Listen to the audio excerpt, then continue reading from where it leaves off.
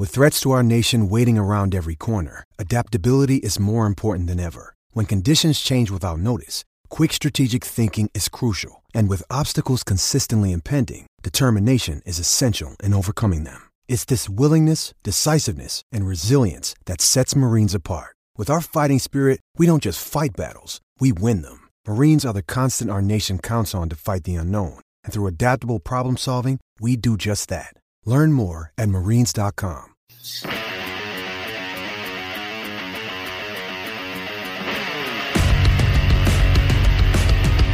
What's up, everyone? Welcome back to the Catfish and Ice podcast. This is episode 55 as the Nashville Predators offseason is rolling along. We're inching closer to the expansion draft, to the NHL entry draft, and free agency opening up. All this stuff is happening right here in the month of July. We just had the 4th of July weekend. It was awesome. Got to see the fireworks. Got to enjoy times with our families and friends, I'm hoping. And we're back to full strength on the Catfish and Ice podcast. We got our co-host, Colin Bluen, back. He just made that long journey down from Ohio to Atlanta. He moved, so he missed the last couple episodes. Colin, how the hell are you doing, man? How's the new home doing? We're coming together. It's a process, to say the least.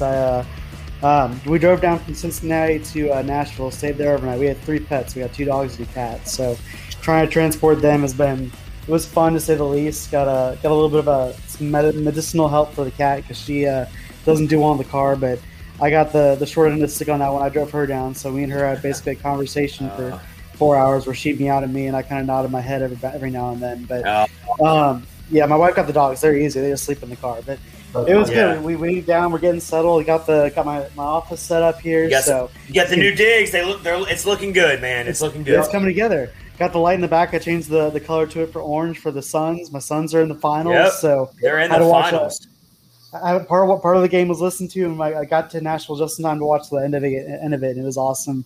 That's a whole other thing. That's a run that I'm excited to be on, but we'll get to that next week. Hopefully we'll be up a couple games. Hey Colin, we can always mix in a little Suns talk just for you, man. Yep. We can't gloss over the fact that the Phoenix Suns are in the finals and they're playing the Milwaukee Bucks. So if you had that predicted going into the preseason of the NBA season, then go ahead and become my sports gambling bookie and tell me what to pick, because you know something I don't know if you predicted the Milwaukee Bucks and the Suns to be in the NBA Finals. But yeah, I never lacked faith. I didn't know it was the Bucks. But I always believed in my Suns because they had the 8-0 bubble run. But exactly. But no, it's awesome because I mean I've been a lifelong fan. And the last time they were in the finals was I was 2 years old, so I couldn't really fully appreciate it to this degree. And really, we had some good years with Nash, Murray Stoudemire, and Sean Marion, Matrix, and all those guys, but not really to this degree. So it's been awesome to see it, and be able to really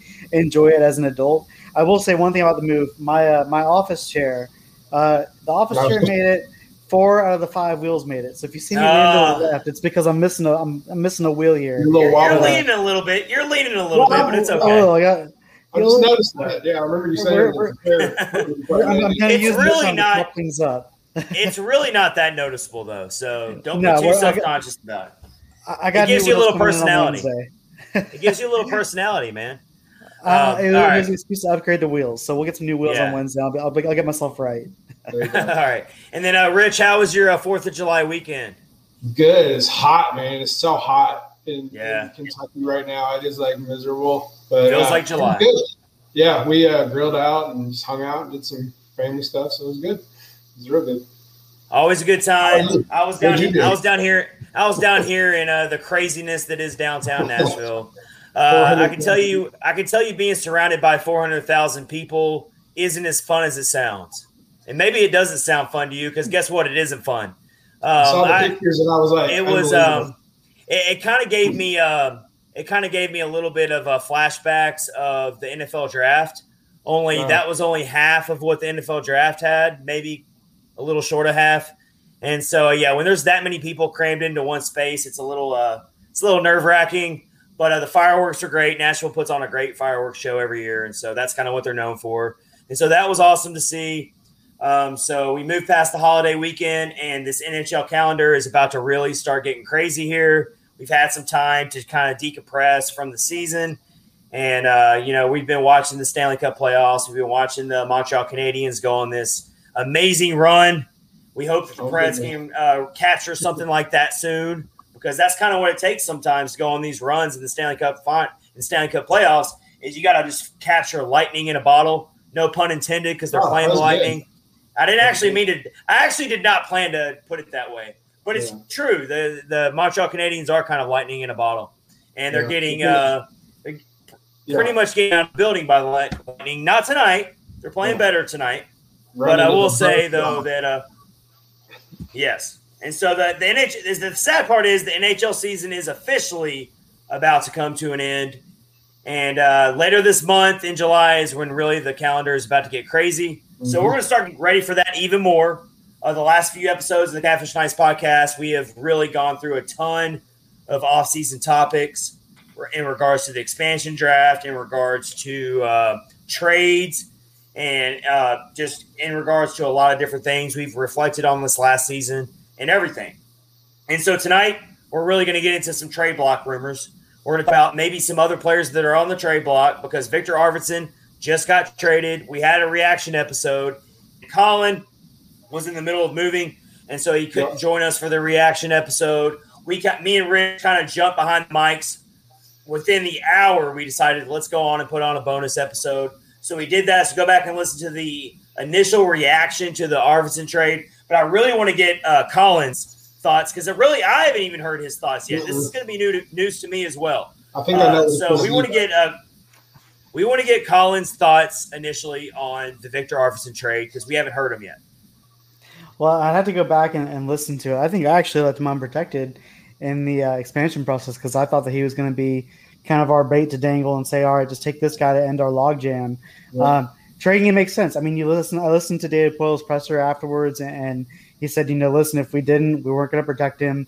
We knew Seattle was going to take him, and we weren't going to get anything for him. So, more power to him for doing that. I think it opens up a whole different – it kind of makes our conversation about, who do you protect, who do you not, kind of go revisit that, because now it's like, all right, now – are there other players that we're going to be leaving exposed because of this? Is the Calle Yardenkirk going to be exposed, or Yakov Trenin, or something along those lines? But it was something that had to be done. I mean, I think he hasn't been the same since Bertuzzi, that hit from Bertuzzi, and the hit, and then the hit when he was on the ground as well, and he got injured after that. He really has not played the same way, and really at the same time, this system, as ill-defined as the offense is, I just don't think that he fits into this offensive system. I think he fits well into a more clearly defined system, especially one that can rely on him being more on the rush and not relying on him to shoot from the point. So it was a necessary loss. It stings, because we all love RV. RV has been there for some huge moments. He's been clutch for us in moments when we needed him most. We never want to see a player like that go. But at least we got some value out of it. But I wish him all the best in California and LA.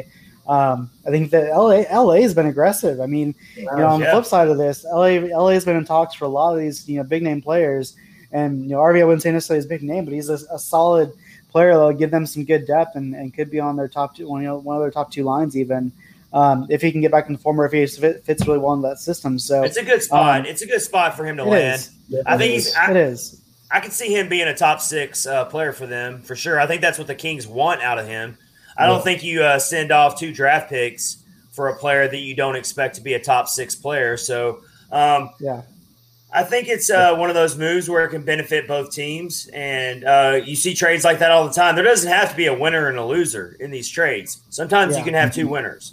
And so that kind of takes us into our main topic. But first, we are presented by DraftKings. Go get the DraftKings Sportsbook app now. And we've got a big UFC event coming to you this weekend.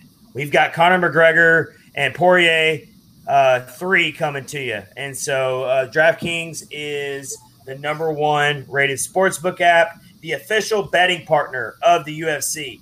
And you can go ahead and win $264 right now if you want to bet on the rubber match between these two.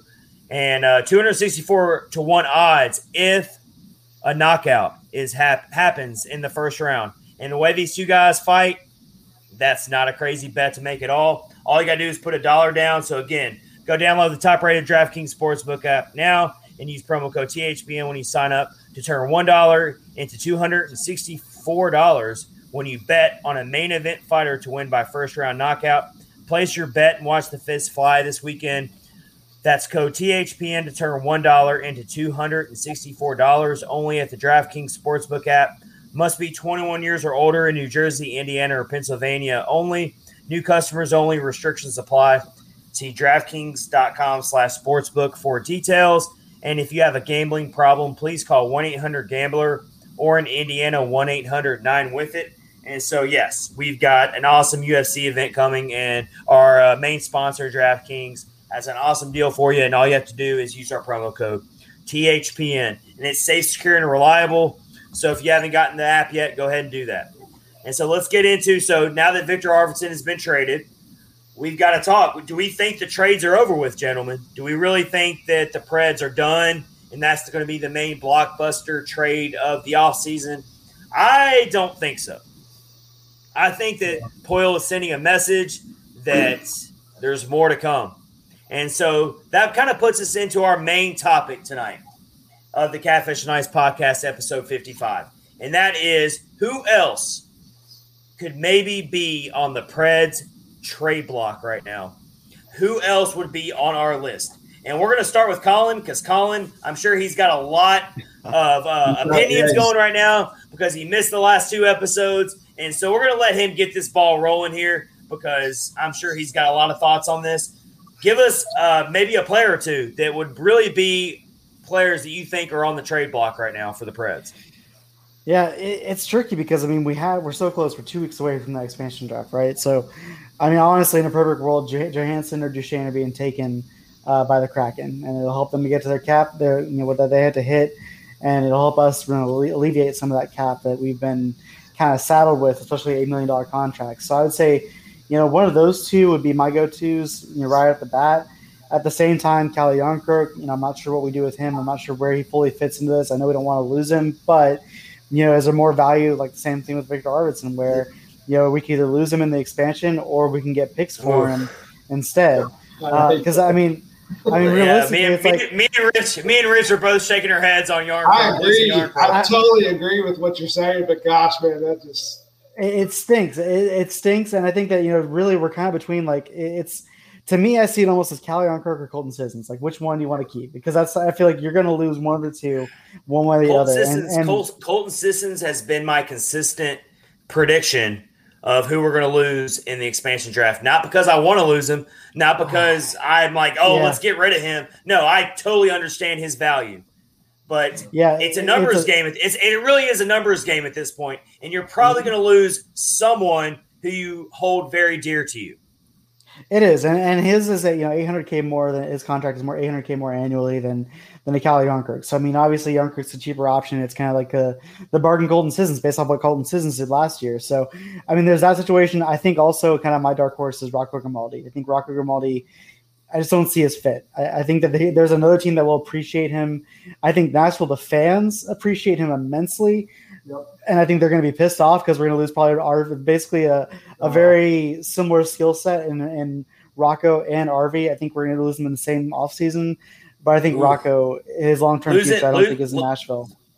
Losing two offensively minded players that are speedsters on a team that struggles to do that type of thing, and you lose two of those types of players, that's going to be a tough pill to swallow. You remember how mad everybody was during the playoffs because Rocco wasn't getting played. So now just imagine what it's going to be like. There's going to definitely – you think people were mad about Victor Arvidsson being traded if they trade Rocco Grimaldi? Of course, it always depends on the return. I mean, you can trade any player away if you get a good return on it. So we got to wait and see on that. But you're not – I don't think you're far off base at all on that, Colin, about Rocco Grimaldi. Grimaldi's on my trade block list as well, but he's a little further down for me. Okay. I've got two players. I don't think we would get crazy returns on them, but again, I would be ready. I'd be okay with moving on from it, being like failed experiments, didn't really work out here. let's try to make room for somebody else, whether it's a free agent or a prospect. Let's try to move someone else up into these roles. The first player I've got is Mark Borowiecki, and it's not because of what he does off the ice. It's not because I think he's a bad guy. It's not anything to do with that. I think he's class personified. I think he's a great part of the locker room. All that stuff is very true. But it's a business. And the business side of it, I don't think he fits on the Preds. I really don't. His physical nature fits on the Preds, but I don't. His age and he was hurt a lot towards the end there. And I just think that the defensive log jam right now, you've got a lot of really good prospects coming up who need spots as well.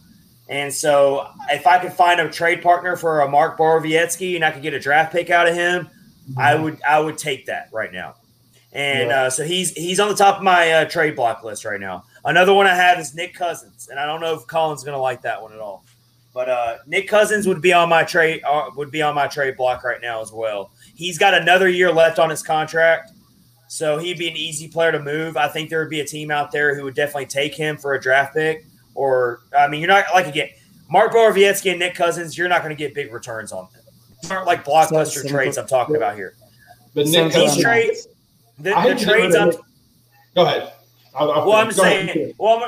The trades I'm talking about here with these two players are literally.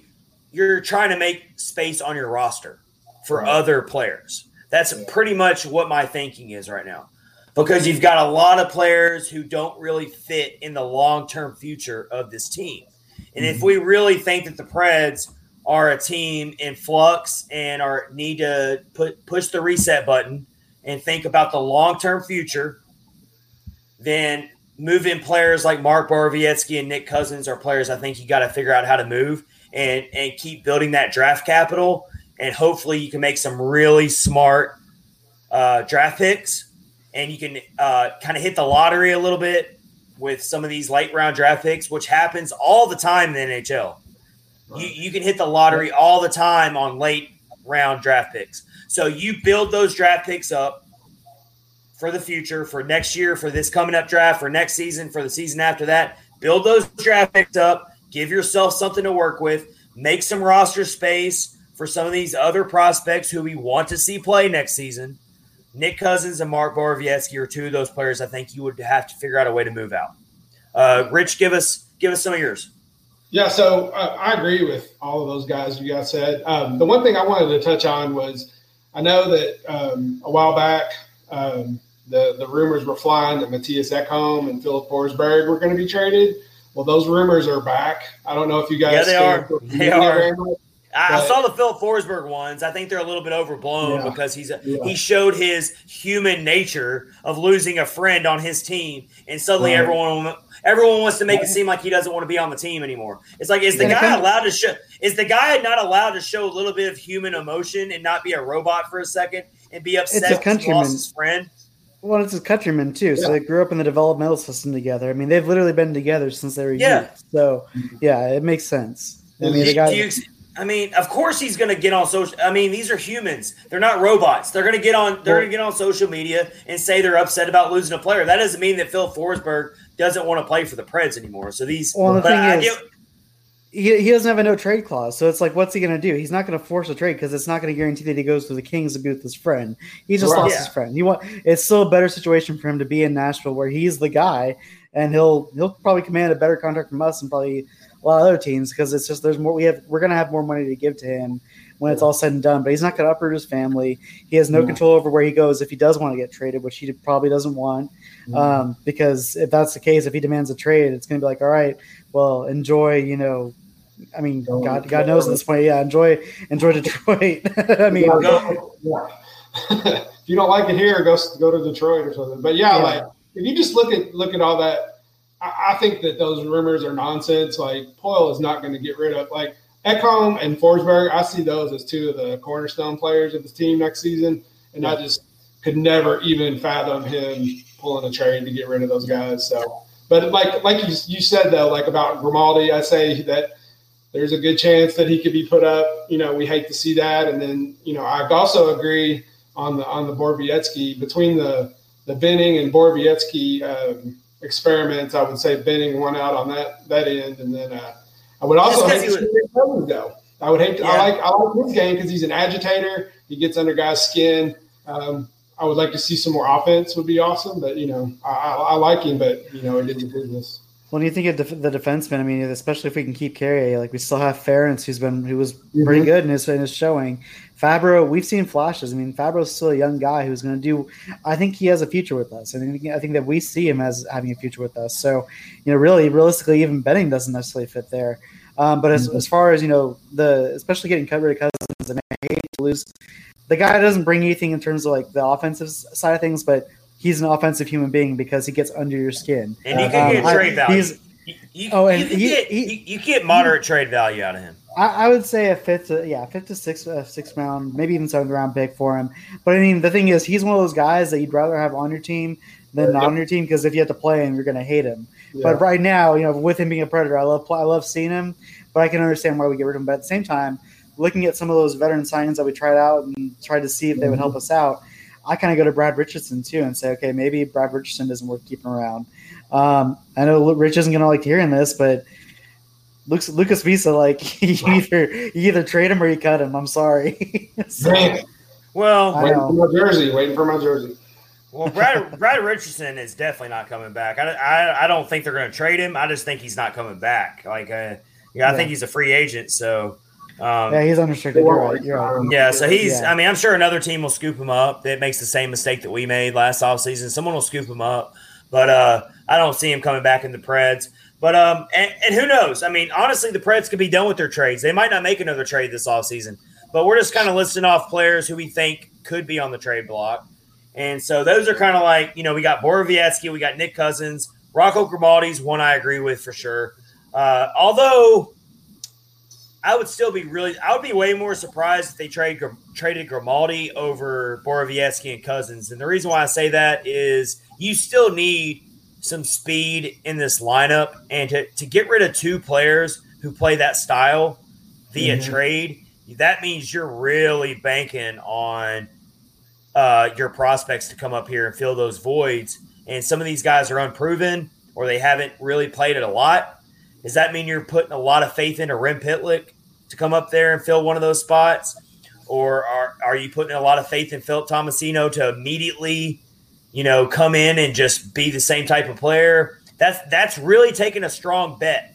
So I think I could see them trying to keep Rocco Grimaldi just because now with Victor Arvidsson gone, again, there's more space now for maybe Rocco Grimaldi to fit into the lineup and not be a healthy scratch all the time. We'll have to wait and see. I think Rocco Grimaldi could be just as good, if not better, than Victor Arvidsson at this point in his career.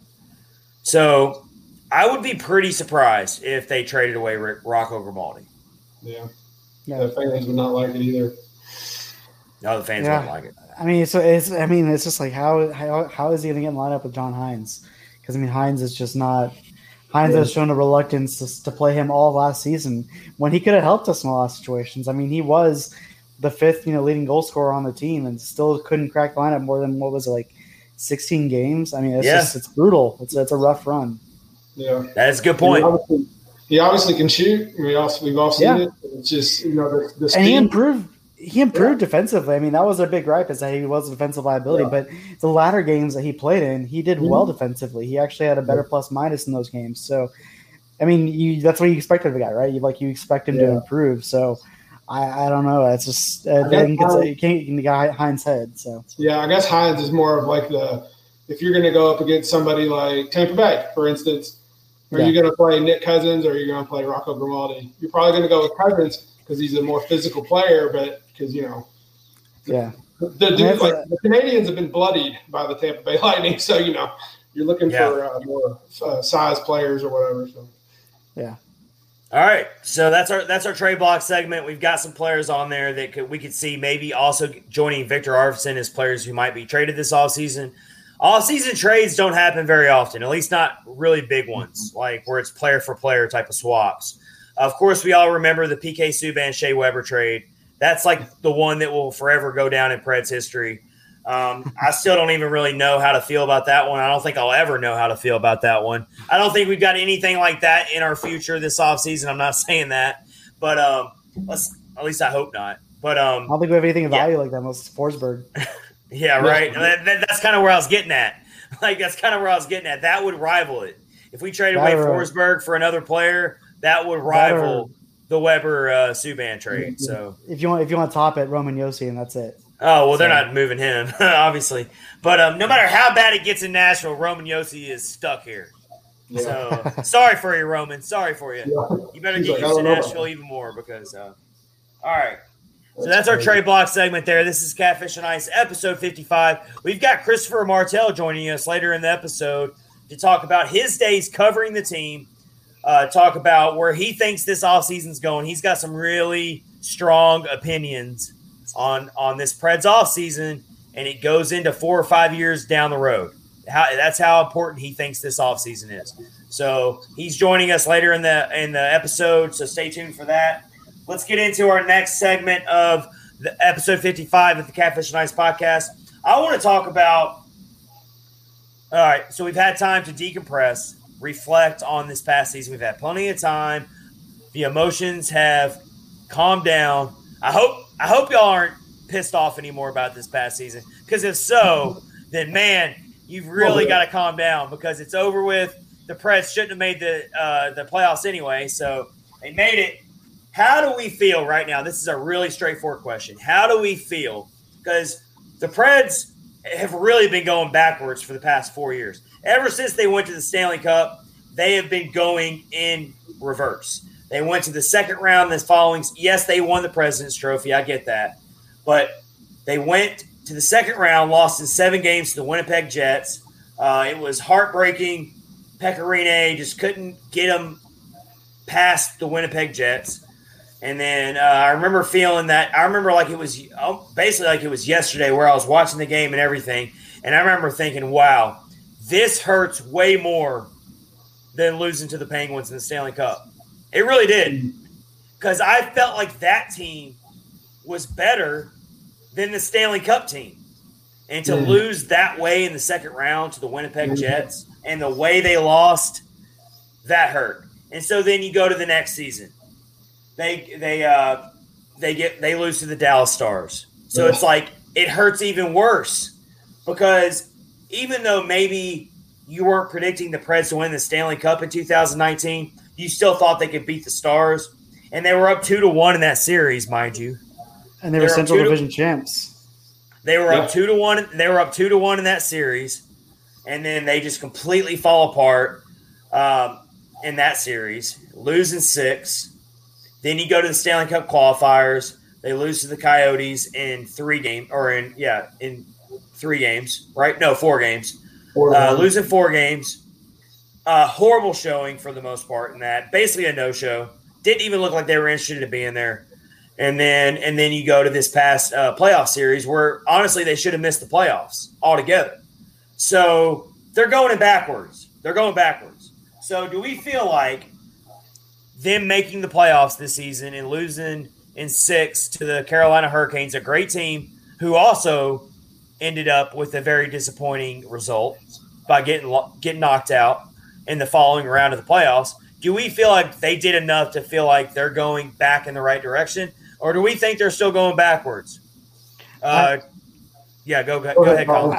I was going to say it totally depends on a number of things, obviously, but like I think that it's what are we going to do during the offseason? How do you feel right now, though? Before anything happens, I'm putting you on the spot.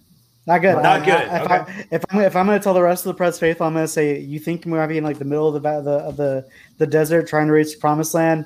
We're just starting on the desert. We're just in the outskirts, and we got a lot of desert left to walk through before we get to the promised land. It's a long road to walk right now. It's a long road to walk. I mean, there's a lot of variables, but at the same time, like you look at the assets we have, just from an asset standpoint. Like if you look at the value of each of our players, if we look at our general management. You know, we've got some really good young players, but young players, you need veteran experience to win a cup, and they need time. They need time. Well, and this is super, I guess, metaphysical or whatever, philosophical. There's the word. But you got to know how to win. And this team, knows how to survive. They don't know how to win. And I think that Yossi, does. I think there's a couple players that do know how, but not as a team. I think as a team, you need more. You need more than just a couple players. You do, and they got to know how to win. They got to know how to close out games. You got to have a cutthroat mentality. Like I said, these guys are more used to surviving than actually taking a game. I think back to the 2018 season when we started out really hot.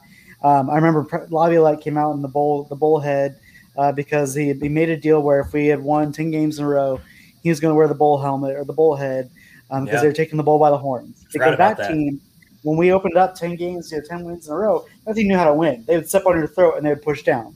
This team, or at least the iteration, the last glimpse of it that we had, they knew how to survive. That's it. They didn't know how to step on someone's throat. They didn't know how to finish a game. I mean, how many times do we see a period where it was like the last couple minutes and we just lose the focus? And so I think that comes down to the players.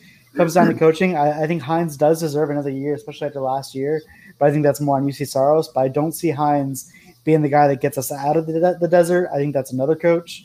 We'll see. I could be wrong, but yeah, we lack definition, and we don't have that killer instinct yet. And I don't see us getting that in one off season. I think it's a series of moves, possibly all the way up to changing general managers. But it's going to take some time before we get to that point. Gotcha. Agreed. And where do you see it going, Rich? Do you feel like they kind of turned the ship back around to the positive direction, maybe, or do you think we're gonna have to deal with another year or two of maybe even missing the playoffs, maybe sitting on the sidelines for a year or two, not even making the playoffs? I'm gonna say cautiously optimistic.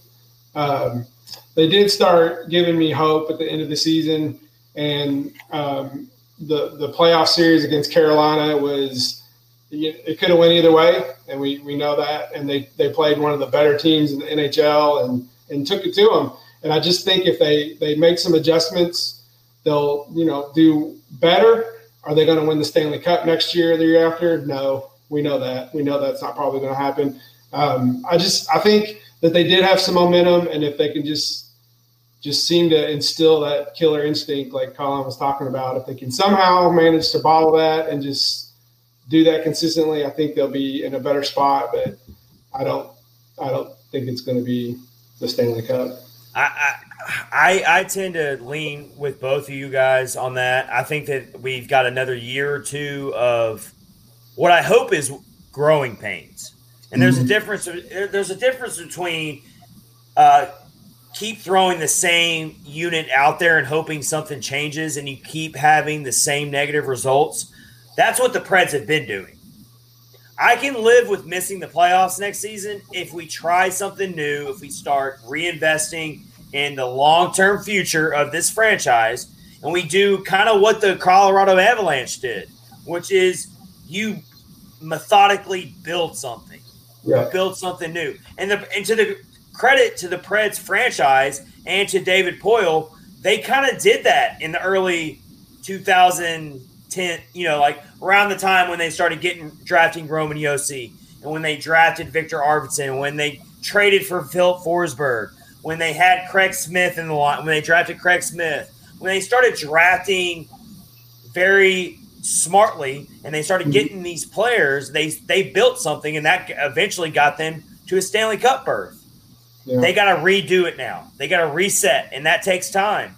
Yeah. And so the time is maybe going to be a couple seasons before we really see the Preds become a viable, deep playoff contender, and we're just going to have to take our medicine. Yeah, I like what you said though about if they're building something, I am okay with that because we've had the same for too long. If they keep regurgitating the same thing and they keep showing us the same blend of players, and that's why I'm okay with the Victor Arvidsson trade is because I agree. And this is nothing on Victor Arvidsson. He wanted to change the scenery too, and I don't blame him.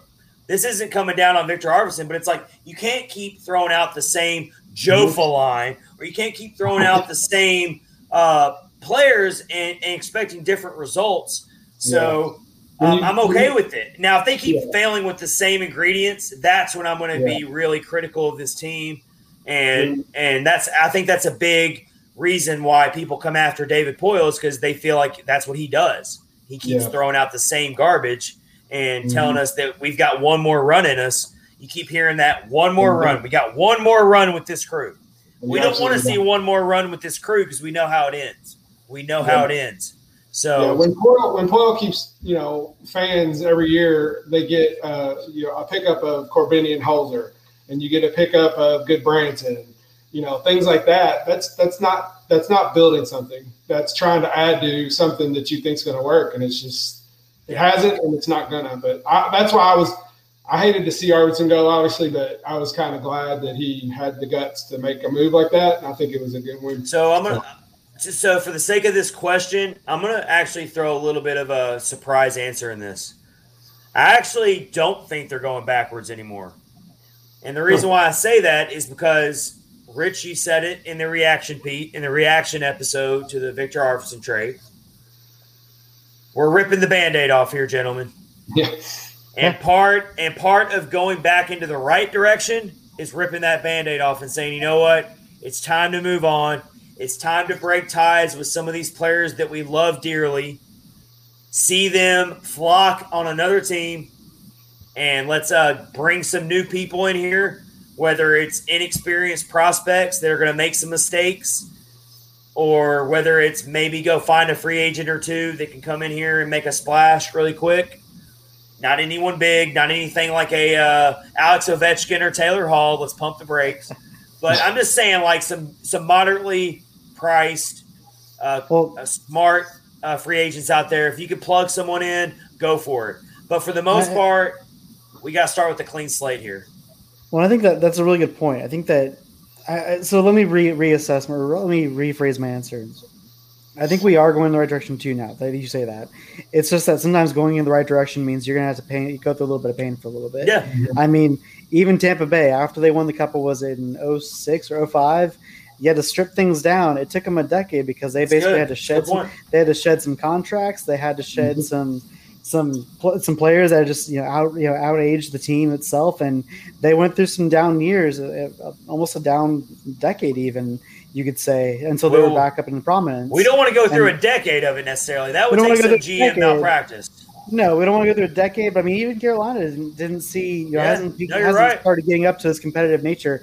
And realistically, like that team, I think that we're kind of, hindsight's 20/20, right? But like we look back at that team. That team was kind of a Cinderella run. You can't really build a sustained success off of Cinderella. And you see other teams going through the same thing right now. Some are taking longer than others, but you see a team like the Chicago Blackhawks.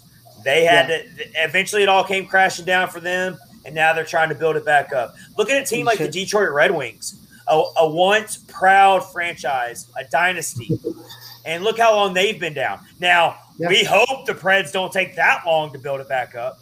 But I'm saying the Preds are in that fringe group Look at the LA Kings. Where LA Kings are another perfect example. And now they're being aggressive because they're probably trying to start the upward climb. And so I think that's when we can start looking at when the Preds start trading picks for players. I think that's when we'll know, okay, now we're starting to try to look at the competitiveness. I think right now we're trying to get those picks from players so that we can get to that point eventually. So I think we're going in the right direction. It's just that it's going to be painful probably the next couple of seasons realistically. And I'm okay with it. I'm actually okay as long as we start seeing some progress. It's easy to say we're okay with it in July. Well, I know, but and it will be painful, like you said. But at least you're working towards something, and you're not trotting out the same guys who don't work well together. You're making some moves. You're doing what you need to do. What people have wanted for 2 seasons at least. I can live with missing the playoffs next season if I know the Preds are making the right decisions for their future. Yeah. Whereas if we trot out the same core, maybe even make the playoffs again, what does a playoff berth really mean anymore if you're not a legitimate Stanley Cup contender? I mean, what does it really mean? Okay, you get a couple home playoff games, you get a couple nationally televised games, and then you get eliminated anyway. I mean, what does it really mean? I mean, I know you want to make the playoffs and it's fun, but I'd rather have a top 10 draft pick. Having one of those. There is always that chance, but in the end, you're still rolling the dice, and it's probably not going to land in your favor if you don't make the right decisions in the offseason to fix the bigger problem. Let me ask you guys the playoffs and then run it into a team that's $15 million over the salary cap. Well, let me ask you guys this question though. So, okay, this is this or that kind of question. Would you rather make the playoffs to get bounced in the first round or have a top 10 pick? Top 10 pick. Yeah, if I'm the Preds, right? I mean, I'm not saying lose on purpose. I'm saying if it naturally happens that way. No, but if we know that we're not going to be cup contenders, I'd rather have the top 10 pick because even if we don't use the pick, it's still an asset that other teams where this team is at right now, going into this coming season. If you're asking in terms of this coming season, would I rather them finish it with a top 10 pick or lose in the first round? I mean, obviously it depends on what this roster looks like after this offseason, but I would rather them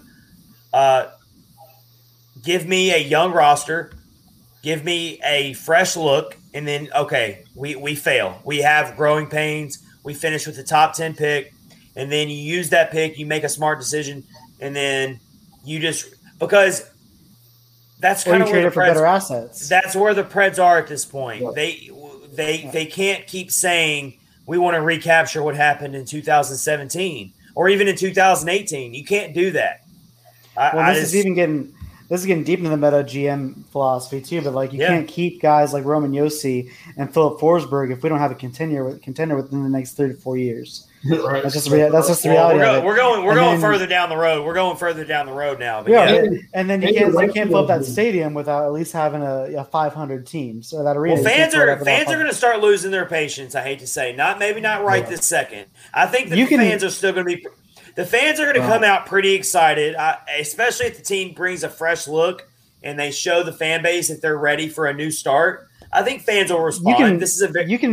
You can fill up the arena, but you can't charge the ticket prices at the rate they're trying to charge ticket prices for a product that's a sub 500 product. So, Did you know before? Go ahead, Colin. Well, it's just the business aspect of it. So it's the business of you play it to win, but obviously we're all kind of to be contenders. So we're all kind of on the same page here that they're a team. We're probably in store for a pretty rough season or two at least. Not that last season wasn't already a rough season, but they did somehow give us a lot of excitement and somehow defied the odds to make the playoffs, and it kind of gave us a little bit of false hope. I hate to say it. We got a little bit of false hope by this team making the playoffs. I don't know if Rich agrees with me there, but there's some people to be optimistic about, but as a team, I'm not so sure. They were playing so good, though. Like, you remember at the beginning of the season where we were like, oh, here's another one they're going to lose. But then, like, once they started turning around, we're like, you just expect them. They're going to okay. But then, like. Also, all right.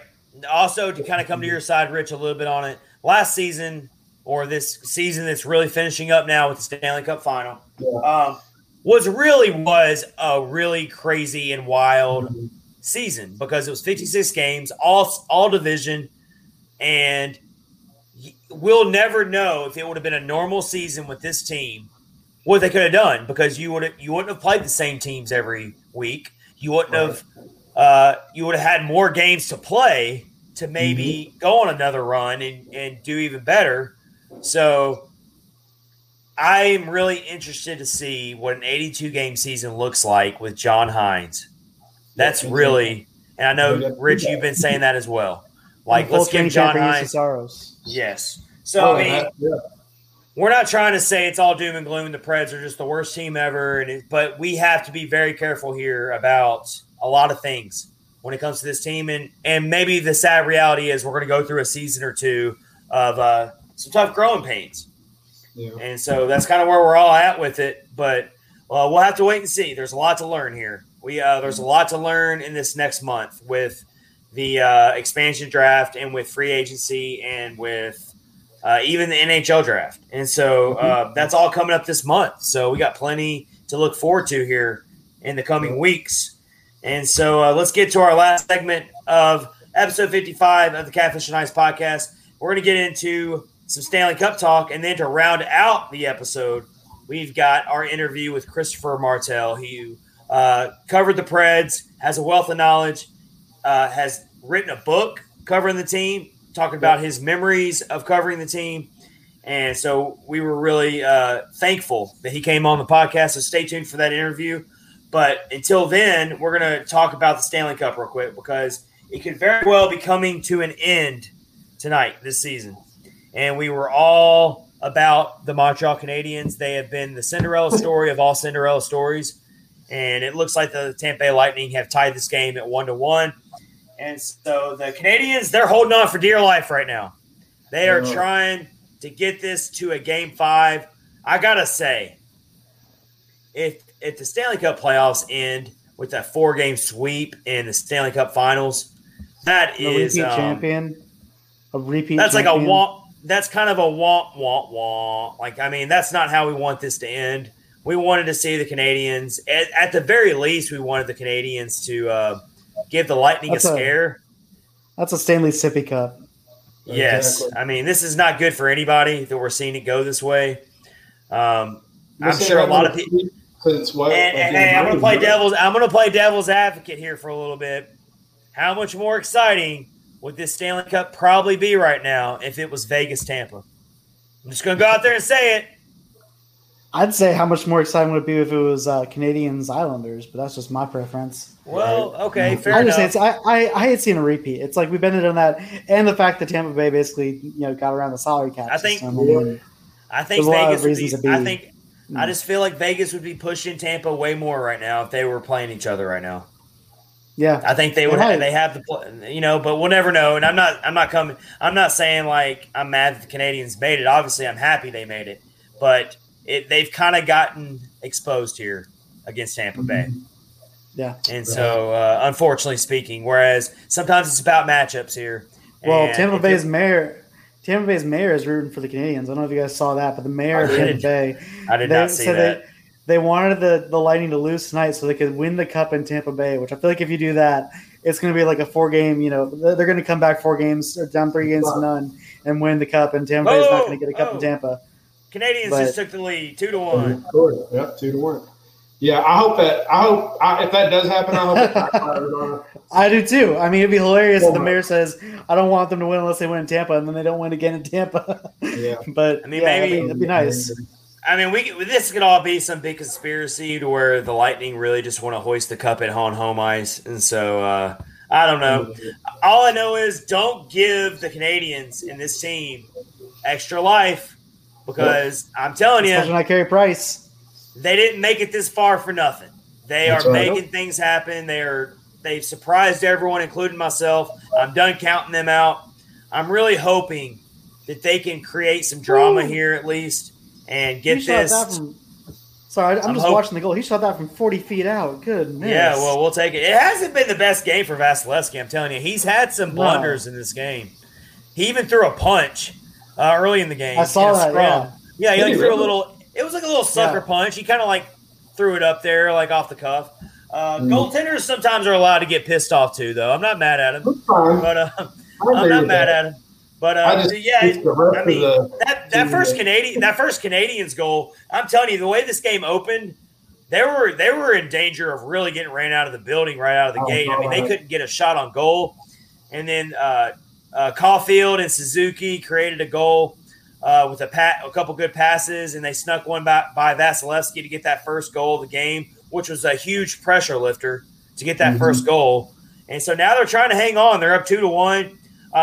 For the sake of all hockey fans outside of Tampa Bay, we're hoping that the Canadiens can push this series further, maybe even get it to a Game 6. I mean, we would love that. Yeah. I mean, obviously, we don't think the Canadiens are going to win 4 in a row, but we definitely want to see more excitement here at least. It would be nice, and there's always that hope. Yeah, do it for Shay. I just want someone other than Tampa Bay to hoist that cup. I do not care who it is, truthfully. I agree. I can't stand it. I agree. I had to turn it off the other night. I was watching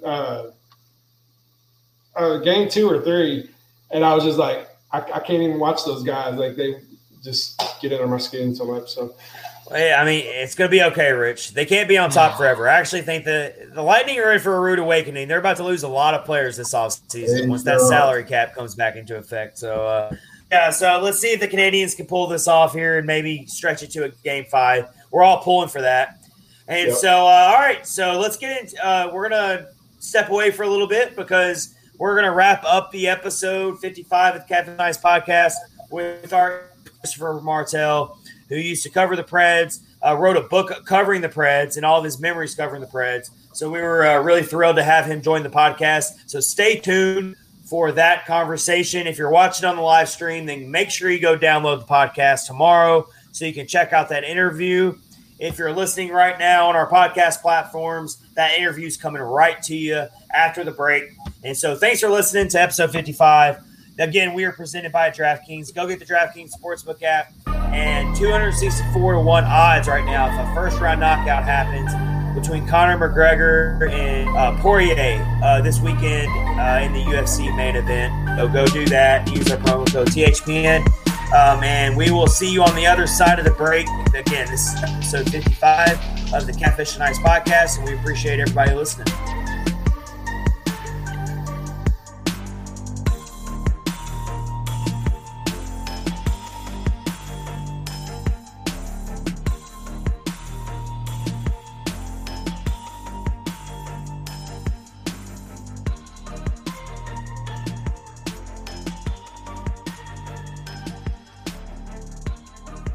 I'm Corey Crenshaw. I'm Richie Suave Flores. And this is Sporty with Corey and Richie Suave. On the Hockey Podcast Network.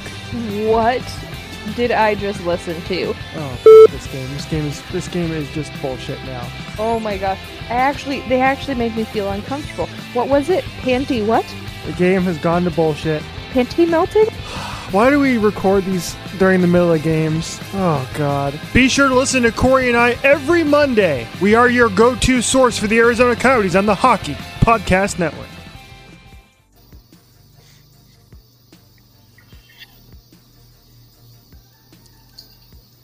All right, welcome back to episode 55 of the Catfish and Ice podcast, presented by DraftKings and part of the Hockey Podcast Network. This is your host, Chad Minton, with Rich Howe and Colin Bluen. And we're super stoked to have an awesome guest joining us this evening, and that is Christopher Martell. A lot of diehard fans know of Kmart. He used to cover the Preds. He's got awesome Preds coverage continuing to this day, and we are really happy and excited to have him join the podcast. How are you doing tonight? Gentlemen, I'm doing fantastic. Thanks for having me. Awesome. We're thrilled to have you, and of course, we're in the middle of the Preds off season right now. We're watching the Stanley Cup final, and we're gonna get into some how we feel about the Preds currently. The biggest reason why we really wanted you to have on the podcast is because all three of us really appreciate your Preds coverage and just all your insights on the team, and we really just.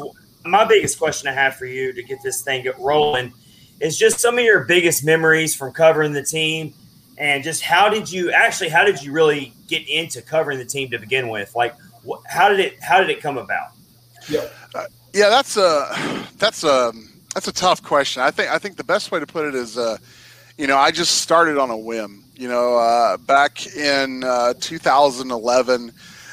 It was kind of a time when there really wasn't much happening in terms of the coverage for the Predators. All that was really there was the Tennessean and on the forecheck. Dirk Hogue back in the day ran on the forecheck, and it was really him and Brandon Felder, who worked at Hockey Buzz, and the Tennessean. And those were the only three outlets covering the Preds.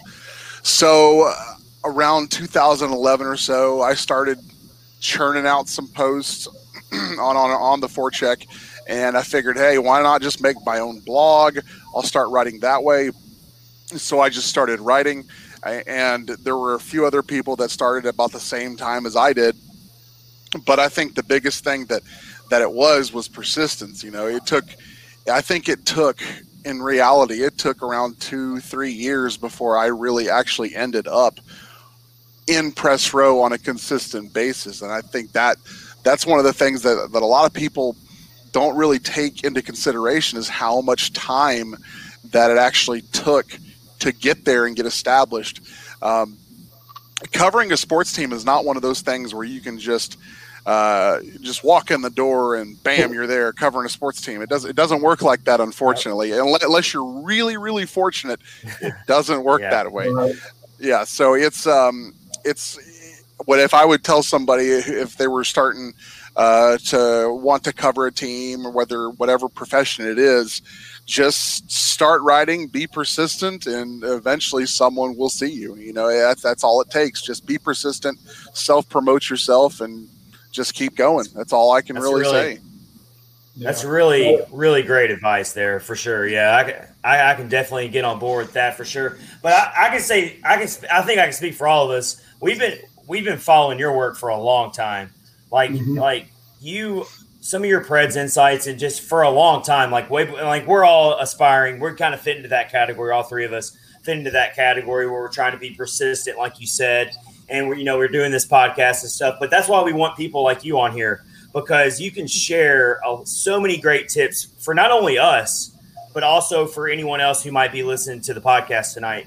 So I totally agree with you on that. Persistency is extremely important. So I'm right there with you. Rich, let's go to you, man. I know you had a good question for Martel. So I would like to take you back in time, and I would like to know the very first time that you ever got to go into a locker room after a game. I want to know, like, what it felt like. Great question. Like, how, what were you thinking? What were you feeling? And then I'd like to know as well, second part of that, who was the first player that you ever interviewed? Oh, wow. Okay. Well, okay. Good. I'm really excited to hear this.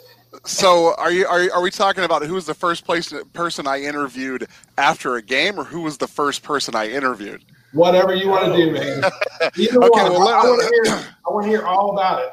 Let me answer the first question. Actually, I'll just go ahead and we'll answer it in one piece. And this was the very first game I got to cover, and it was the 2011 Stanley Cup playoffs against the Anaheim Ducks in the first round of the playoffs. And I want to say it was game 3. Nashville had a chance to go up 2-1 in the series, I believe, and they won the game. And it was surreal for me because I had never been in a press atmosphere before, and going from largely being a fan to being a sports writer is a massive transition because I had season tickets for the Preds up until probably 2014. Once I actually I had season tickets even as I was writing. So going from being in your seats to being in press row, completely different. You can't cheer, you can't do none of this stuff. So so I got up there. It was a wonderful game. Went down to the locker room, and as we were just kind of the way it works, or the way it used to work, was that the locker room was open, completely open, and you could pretty much talk to anybody that was available, and it was just a matter of, as long as the player was available, you could talk to them. Nowadays, it's more of, you have to request somebody, and they'll make 4 or 5 players available, and that's just how it is now. But back in the day, you could really talk to anybody. So as a couple of the other scrums were going on, I think Martin Erat was one, David Legwan was one. Shea Weber was talking to one of the PR guys, and nobody was talking to him. And I was just kind of like, okay. So I walked over and I talked to the PR guy, and I said, is he available to talk? And he looked at him, and Shea looked at me, and he was like, yeah, what's your question? And so I started talking with him. As soon as my mouth opened to put my first question out, I was surrounded by television cameras. I'm talking TSN, ESPN, NHL Network. I had never been in a scrum before. So, I was surrounded by television cameras, microphones, and I got my first question out. I didn't say another word the entire scrum. and after it was over, I literally had to leave the locker room and go out, outside the locker room, so I could decompress for a minute, because it was intense, absolutely intense. So yeah, that's my first real memory of actually being in a locker room, was that after in a playoff game, after a win, being surrounded by national and Canadian television cameras talking to Shea Weber. So that was a lot of fun. That's really cool. That's quite the first interview. That's really cool. Right? He's like the captain. Wow. Yeah. That's crazy. Yeah, he didn't just like drop like some run-of-the-mill player. He dropped Shea Weber on us. So, yeah. That's an awesome – that is an awesome story, though. All right. What about Colin? I know you got a good question. Yeah, so speaking on that experience, who would you say are some of the nicest people in the business, or even just not in the realm of hockey, Preds hockey, that you've had the opportunity to interact with? Well, absolutely. By and large, Pecorine is on top of the list. Pecorine is, people. You will see people say that Pecorine is the nicest person, and it's absolutely the truest thing that I could ever say in my life. Pecorine is the nicest person I have ever met in my life. And, he is also probably one of the most compassionate people I've ever met. He would answer any question, and he would stay as long as it took to take care of any question in the scrum. And he would talk and interact with you outside of it. He was just a super nice guy. So when I actually stopped covering Preds games, that was probably the one person that I really hated not being able to talk to again. And then when Shea Weber was traded, Shea Weber was another person that, when the mic turned on or when the cameras turned on, he turned into a completely different person. Was very stoic, very short with his answers. That's just how he was. But when the camera was off, guy was the nicest guy. I mean, he loves baseball, absolutely loves baseball. Will talk your ear off about baseball. But I mean, he just absolutely wonderful person. Him and Peck are my two favorite people to talk to. So on the flip side of that, who would you say is probably the coldest person you've ever talked to, or the hardest interview? Oh, you're gonna put him in that corner? Yeah, no. I'm more than happy to talk about that. I think the least interested person was probably PK Subban. And I say that for a reason. I say it because PK Subban is all about PK Subban. That's just how he is. That's his persona. And if it's not centralized around PK Subban, he doesn't want it. If it's not promoting him and his play, his brand, it's just it is what it is. I mean, if there wasn't a television camera as part of the scrum, you didn't get a very interested PK Subban. It was difficult to get anything from it. I tried to talk to him 3 times for my book. Never got a chance to talk to him. It's just that's just his persona. I understand it. Now the worst person I ever talked to was David Legwan. By far. I mean, I could tell you. Jordan Tutu was a little rough back in the day, but it was just his early. I guess it was back when he first started, but he wasn't super bad. He was just kind of young and didn't really care to answer some questions sometimes, especially from someone who didn't ask good questions like me. But David Legwan was, he was a real interesting character. And so I asked him questions once, and I never asked him another thing as long as I covered the team. And it was, I was covering, this was back when I had first started, and I was doing some, trial runs at training camp to get a sense of how I would be able to do in the press box. This is back, when I really first started writing. And so after the first training camp session was over, I came in. This is probably the first real time I had ever been in a locker room, covered a professional sport, like really the first time I had done it. And I went up to talk to David Legwan, asked him a couple questions, and I didn't really kind of know how to treat these guys, whether I'm treating them like, hey, buddy, or if I'm just like, keep this straight lined. And so I asked him a question. I said, what are your expectations for this season? And he was very straightforward, and he said to win the Stanley Cup. No smiles, no laughs, no nothing. But I thought he was like, being superficial about it. I was like, oh, ha, ha, yeah, of course, ha, ha, ha. And he like dead eye stared me Like, because I laughed. Wow. Like, and that was the biggest mistake I made, because they pulled my training camp credential after that, and I didn't get another sniff at it for a year and a half. So because he apparently went and talked to the PR people about, like, hey, I laughed at him. And which wasn't the case, but it's way in the past now. And that's the stuff people don't realize when if they're trying to get into this business. They don't see the behind the scenes stuff like that. No, and that's why I tell everybody, take it as seriously as you can.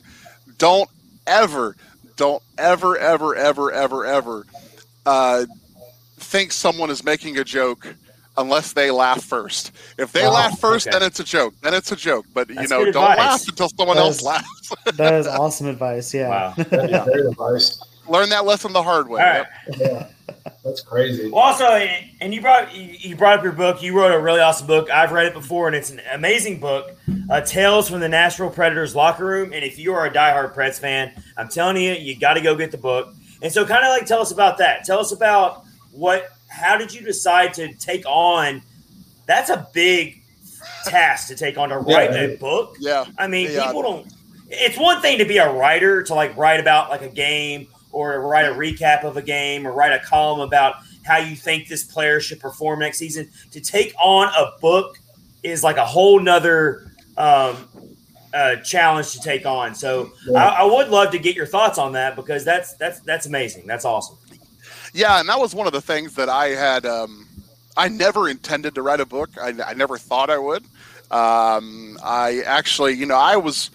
When I would write on a normal, consistent basis, my articles were usually somewhere between 1,000 and 2,000 words, just because when I start writing, I got carried away, and I'd always write more than I should have, and I'd have to condense it down. That's just, sometimes when you open a can of worms, it's hard to close that can. Mm-hmm. So, I got a phone call. I want to say it was the summer after the Stanley Cup final. And it was probably sometime in July. I got a phone call from my boss at Fox Sports at the time. And he said, hey, would you ever be interested in writing a book? And I said, well, like what, about the Preds? Because, I mean, I assumed that's what he meant. But, and he was like, yeah, about the team. Just kind of like some awesome stories from locker room and whatnot, things that a lot of people may not know. And I said, well, yeah. I mean, is that on the table? And he said, yeah. I passed your name off to my publisher, and they're gonna be in touch with you. And I said, as in, like, they're gonna be in touch. I'm going to be writing this book. He's like, yeah, if you want to. And I was like, okay, yeah, that's something. Like, some people are like, yeah, I can write a book and I'll go get it published. Like, I literally had the contract handed to me. Wow. Which never happens. I mean, and so like, I lucked into that 100%. And this was something that it took me. Yeah, that's kind of what I'm most wondering about, is how long it took you to do something it took about 9 months. And the reason I say 9 months is because they wanted 50,000 words, which it was 50,000 words, but I needed to have it all done by April. And I think the thing that took the longest part was all the interviews, talking with all the players, the coaches, the front office staff, the current coaching staff, David Poyle, talking with everybody. I mean, I probably had 3 months worth of interviews. And I mean, these interviews were 20, 30 minutes, and then transcribing them, which I had a lot of help doing that. But the longest part was the interviews. Like, me actually writing it, I think I crammed and processed out 50,000 words in about a month, which is, it's, if you really take it as 2,000 words a day, which is just a regular article, you can get a 50,000 word book done in 30 days. You really can. Yeah. So the writing process wasn't that bad. It was really kind of getting the interviews done and kind of figuring out where my storyline was going to go for each one. And that was the hardest part, is figuring out what were the best stories. 'Cause I probably had 30 or so stories planned out, which, like, we narrowed it down to like 17 or 18 or so. And then it was just kind of elaborating on each one, fleshing each one out, and make sure we covered it thoroughly. That's awesome. Yep. You know what? Time out real quick, and that's an amazing way to, like, for anyone who's ever thinking about writing a book. But has anyone ever seen the movie Duplex with Ben Stiller? Yeah. I haven't seen that movie. Oh my gosh, it's such like a dark humor movie. But he's a novelist, and in the movie he stars with Drew Barrymore, and he has to write this novel, and he's got this annoying and it's just like I was thinking of that for some reason, because it's like writing a book is not as simple as just putting words out there on a piece of paper. And here's our book. Really not. It's a lot more difficult than that. And I think I don't want to say that a lot of people take advantage of that, but I think there's some people who think, writing a book's not that bad. No, it's just as bad as you would think it would be. Like I actually had an opportunity to write a second book, and I still never followed up with it, just because it's a huge commitment. You literally have to commit 8 to 9 months of your time to do it. Mm-hmm. I picture getting a contract, and they're like, "All right, you're going to write a book," and you sit down at your keyboard, and you're like, "I got nothing." I was outside, I was cooking, and that's when I got the phone call, and I had the contract in my hands like 2 weeks later, and it actually having the contract is kind of a really surreal thing, like you actually have a paper contract to write a book. So it was, it's definitely something. Of course, I'll never forget. I mean, I'm a published author, so definitely. Imagine that. We got another real quick question. So sure. we kind of see this, the media from the outside looking in, and some days it looks like it's really cool and exciting, and some days it looks like it's hectic and like an insane, time, the amount of time it takes. So, like, I know you don't cover anymore, but do you miss it? I know you got a family. Some of it. I mean, it looks fun and exciting, but I know that it's not as glamorous as it, could.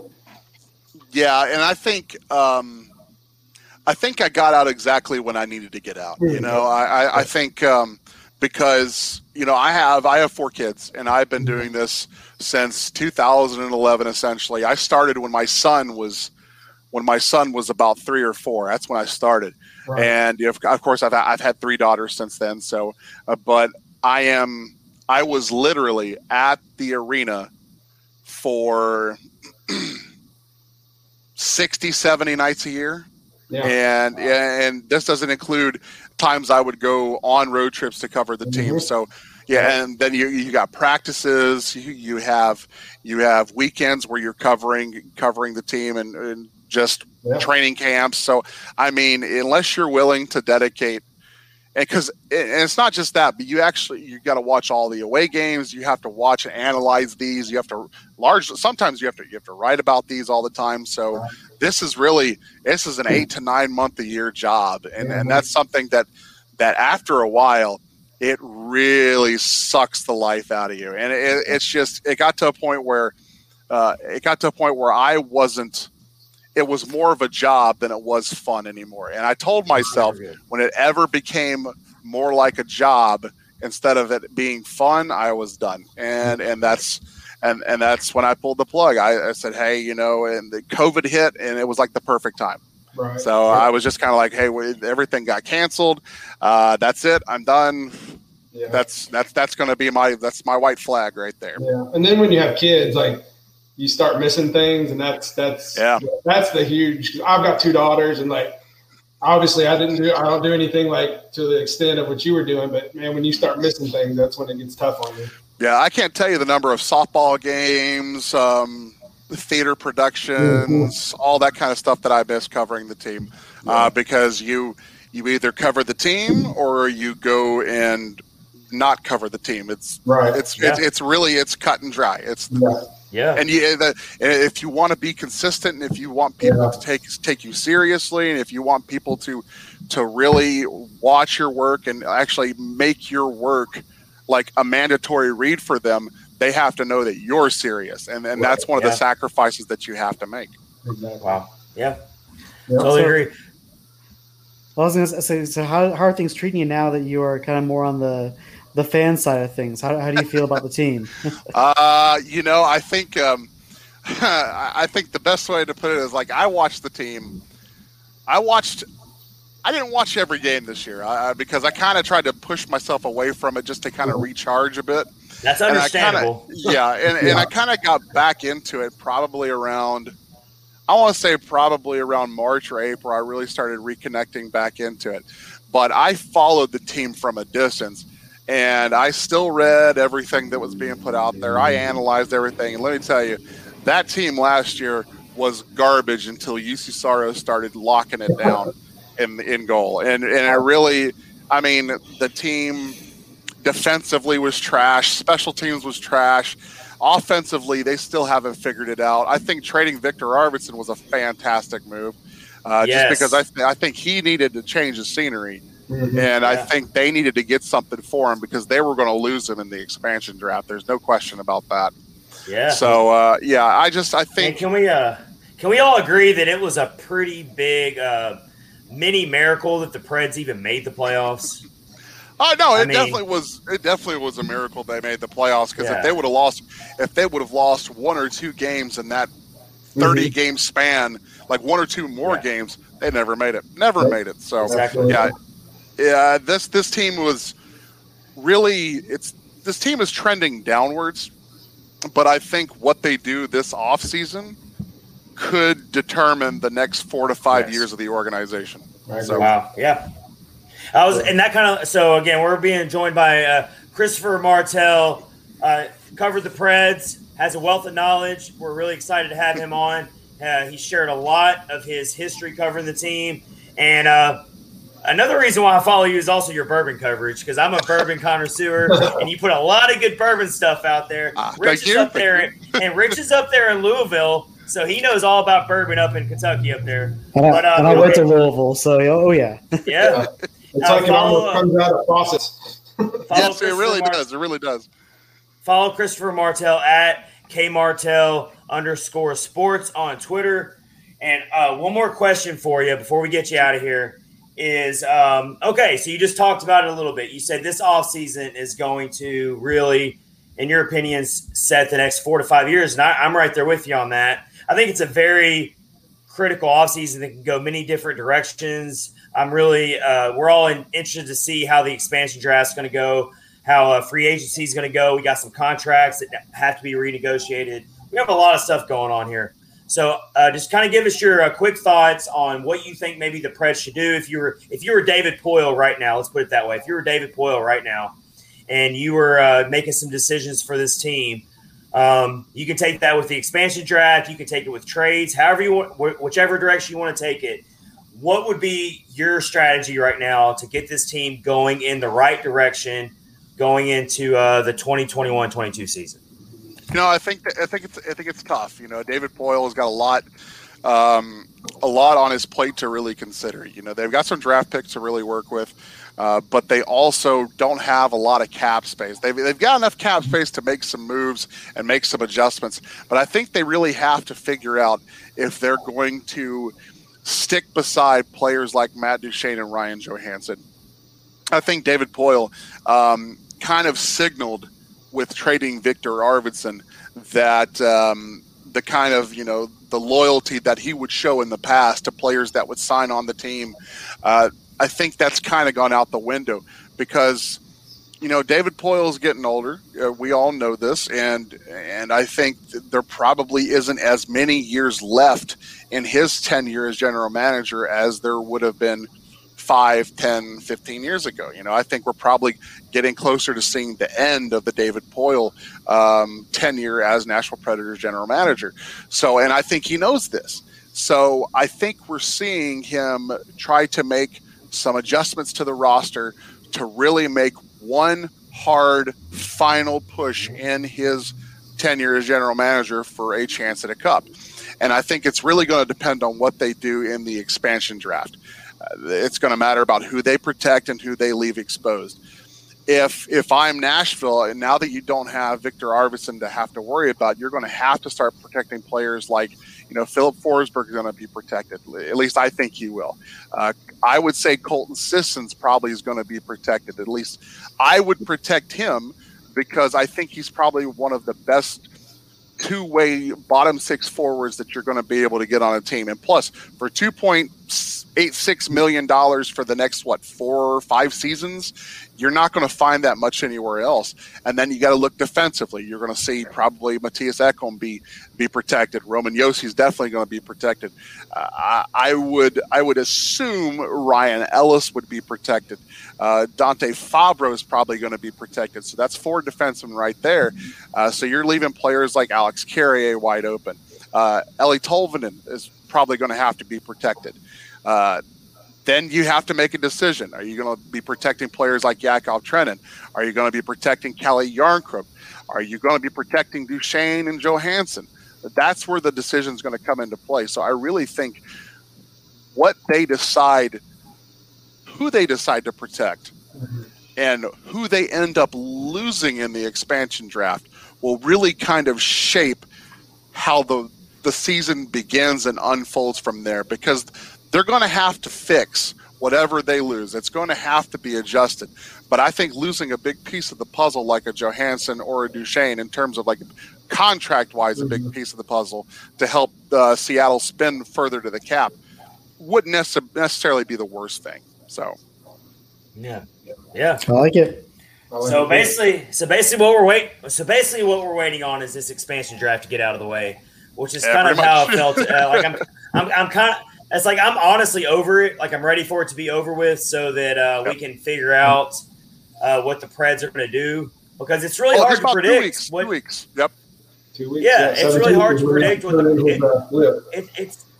it's really hard to predict what the Preds are going to be next season until this expansion draft gets out of the way. So, all right. Well, it's been a conversation with Christopher Martel. We really appreciate him taking some time to join the Catfish and Ice podcast. We really appreciate it. Again, go follow Christopher Martel at @KMartel_sport Twitter. I didn't want to botch your handle because that would be horrible. And so go follow him. We all follow him, and he puts out awesome coverage. And again, I'm a bourbon connoisseur, so that's like bonus for me. I get press coverage and I get bourbon coverage. Give me that all day. So, the whole package. Yeah. Thanks a lot for joining. Yes, the package. Thanks a lot for joining us. This has been episode 55 of the Catfish and Ice podcast.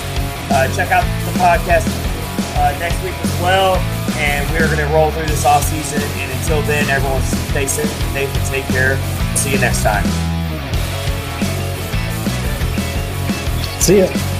Thanks, guys.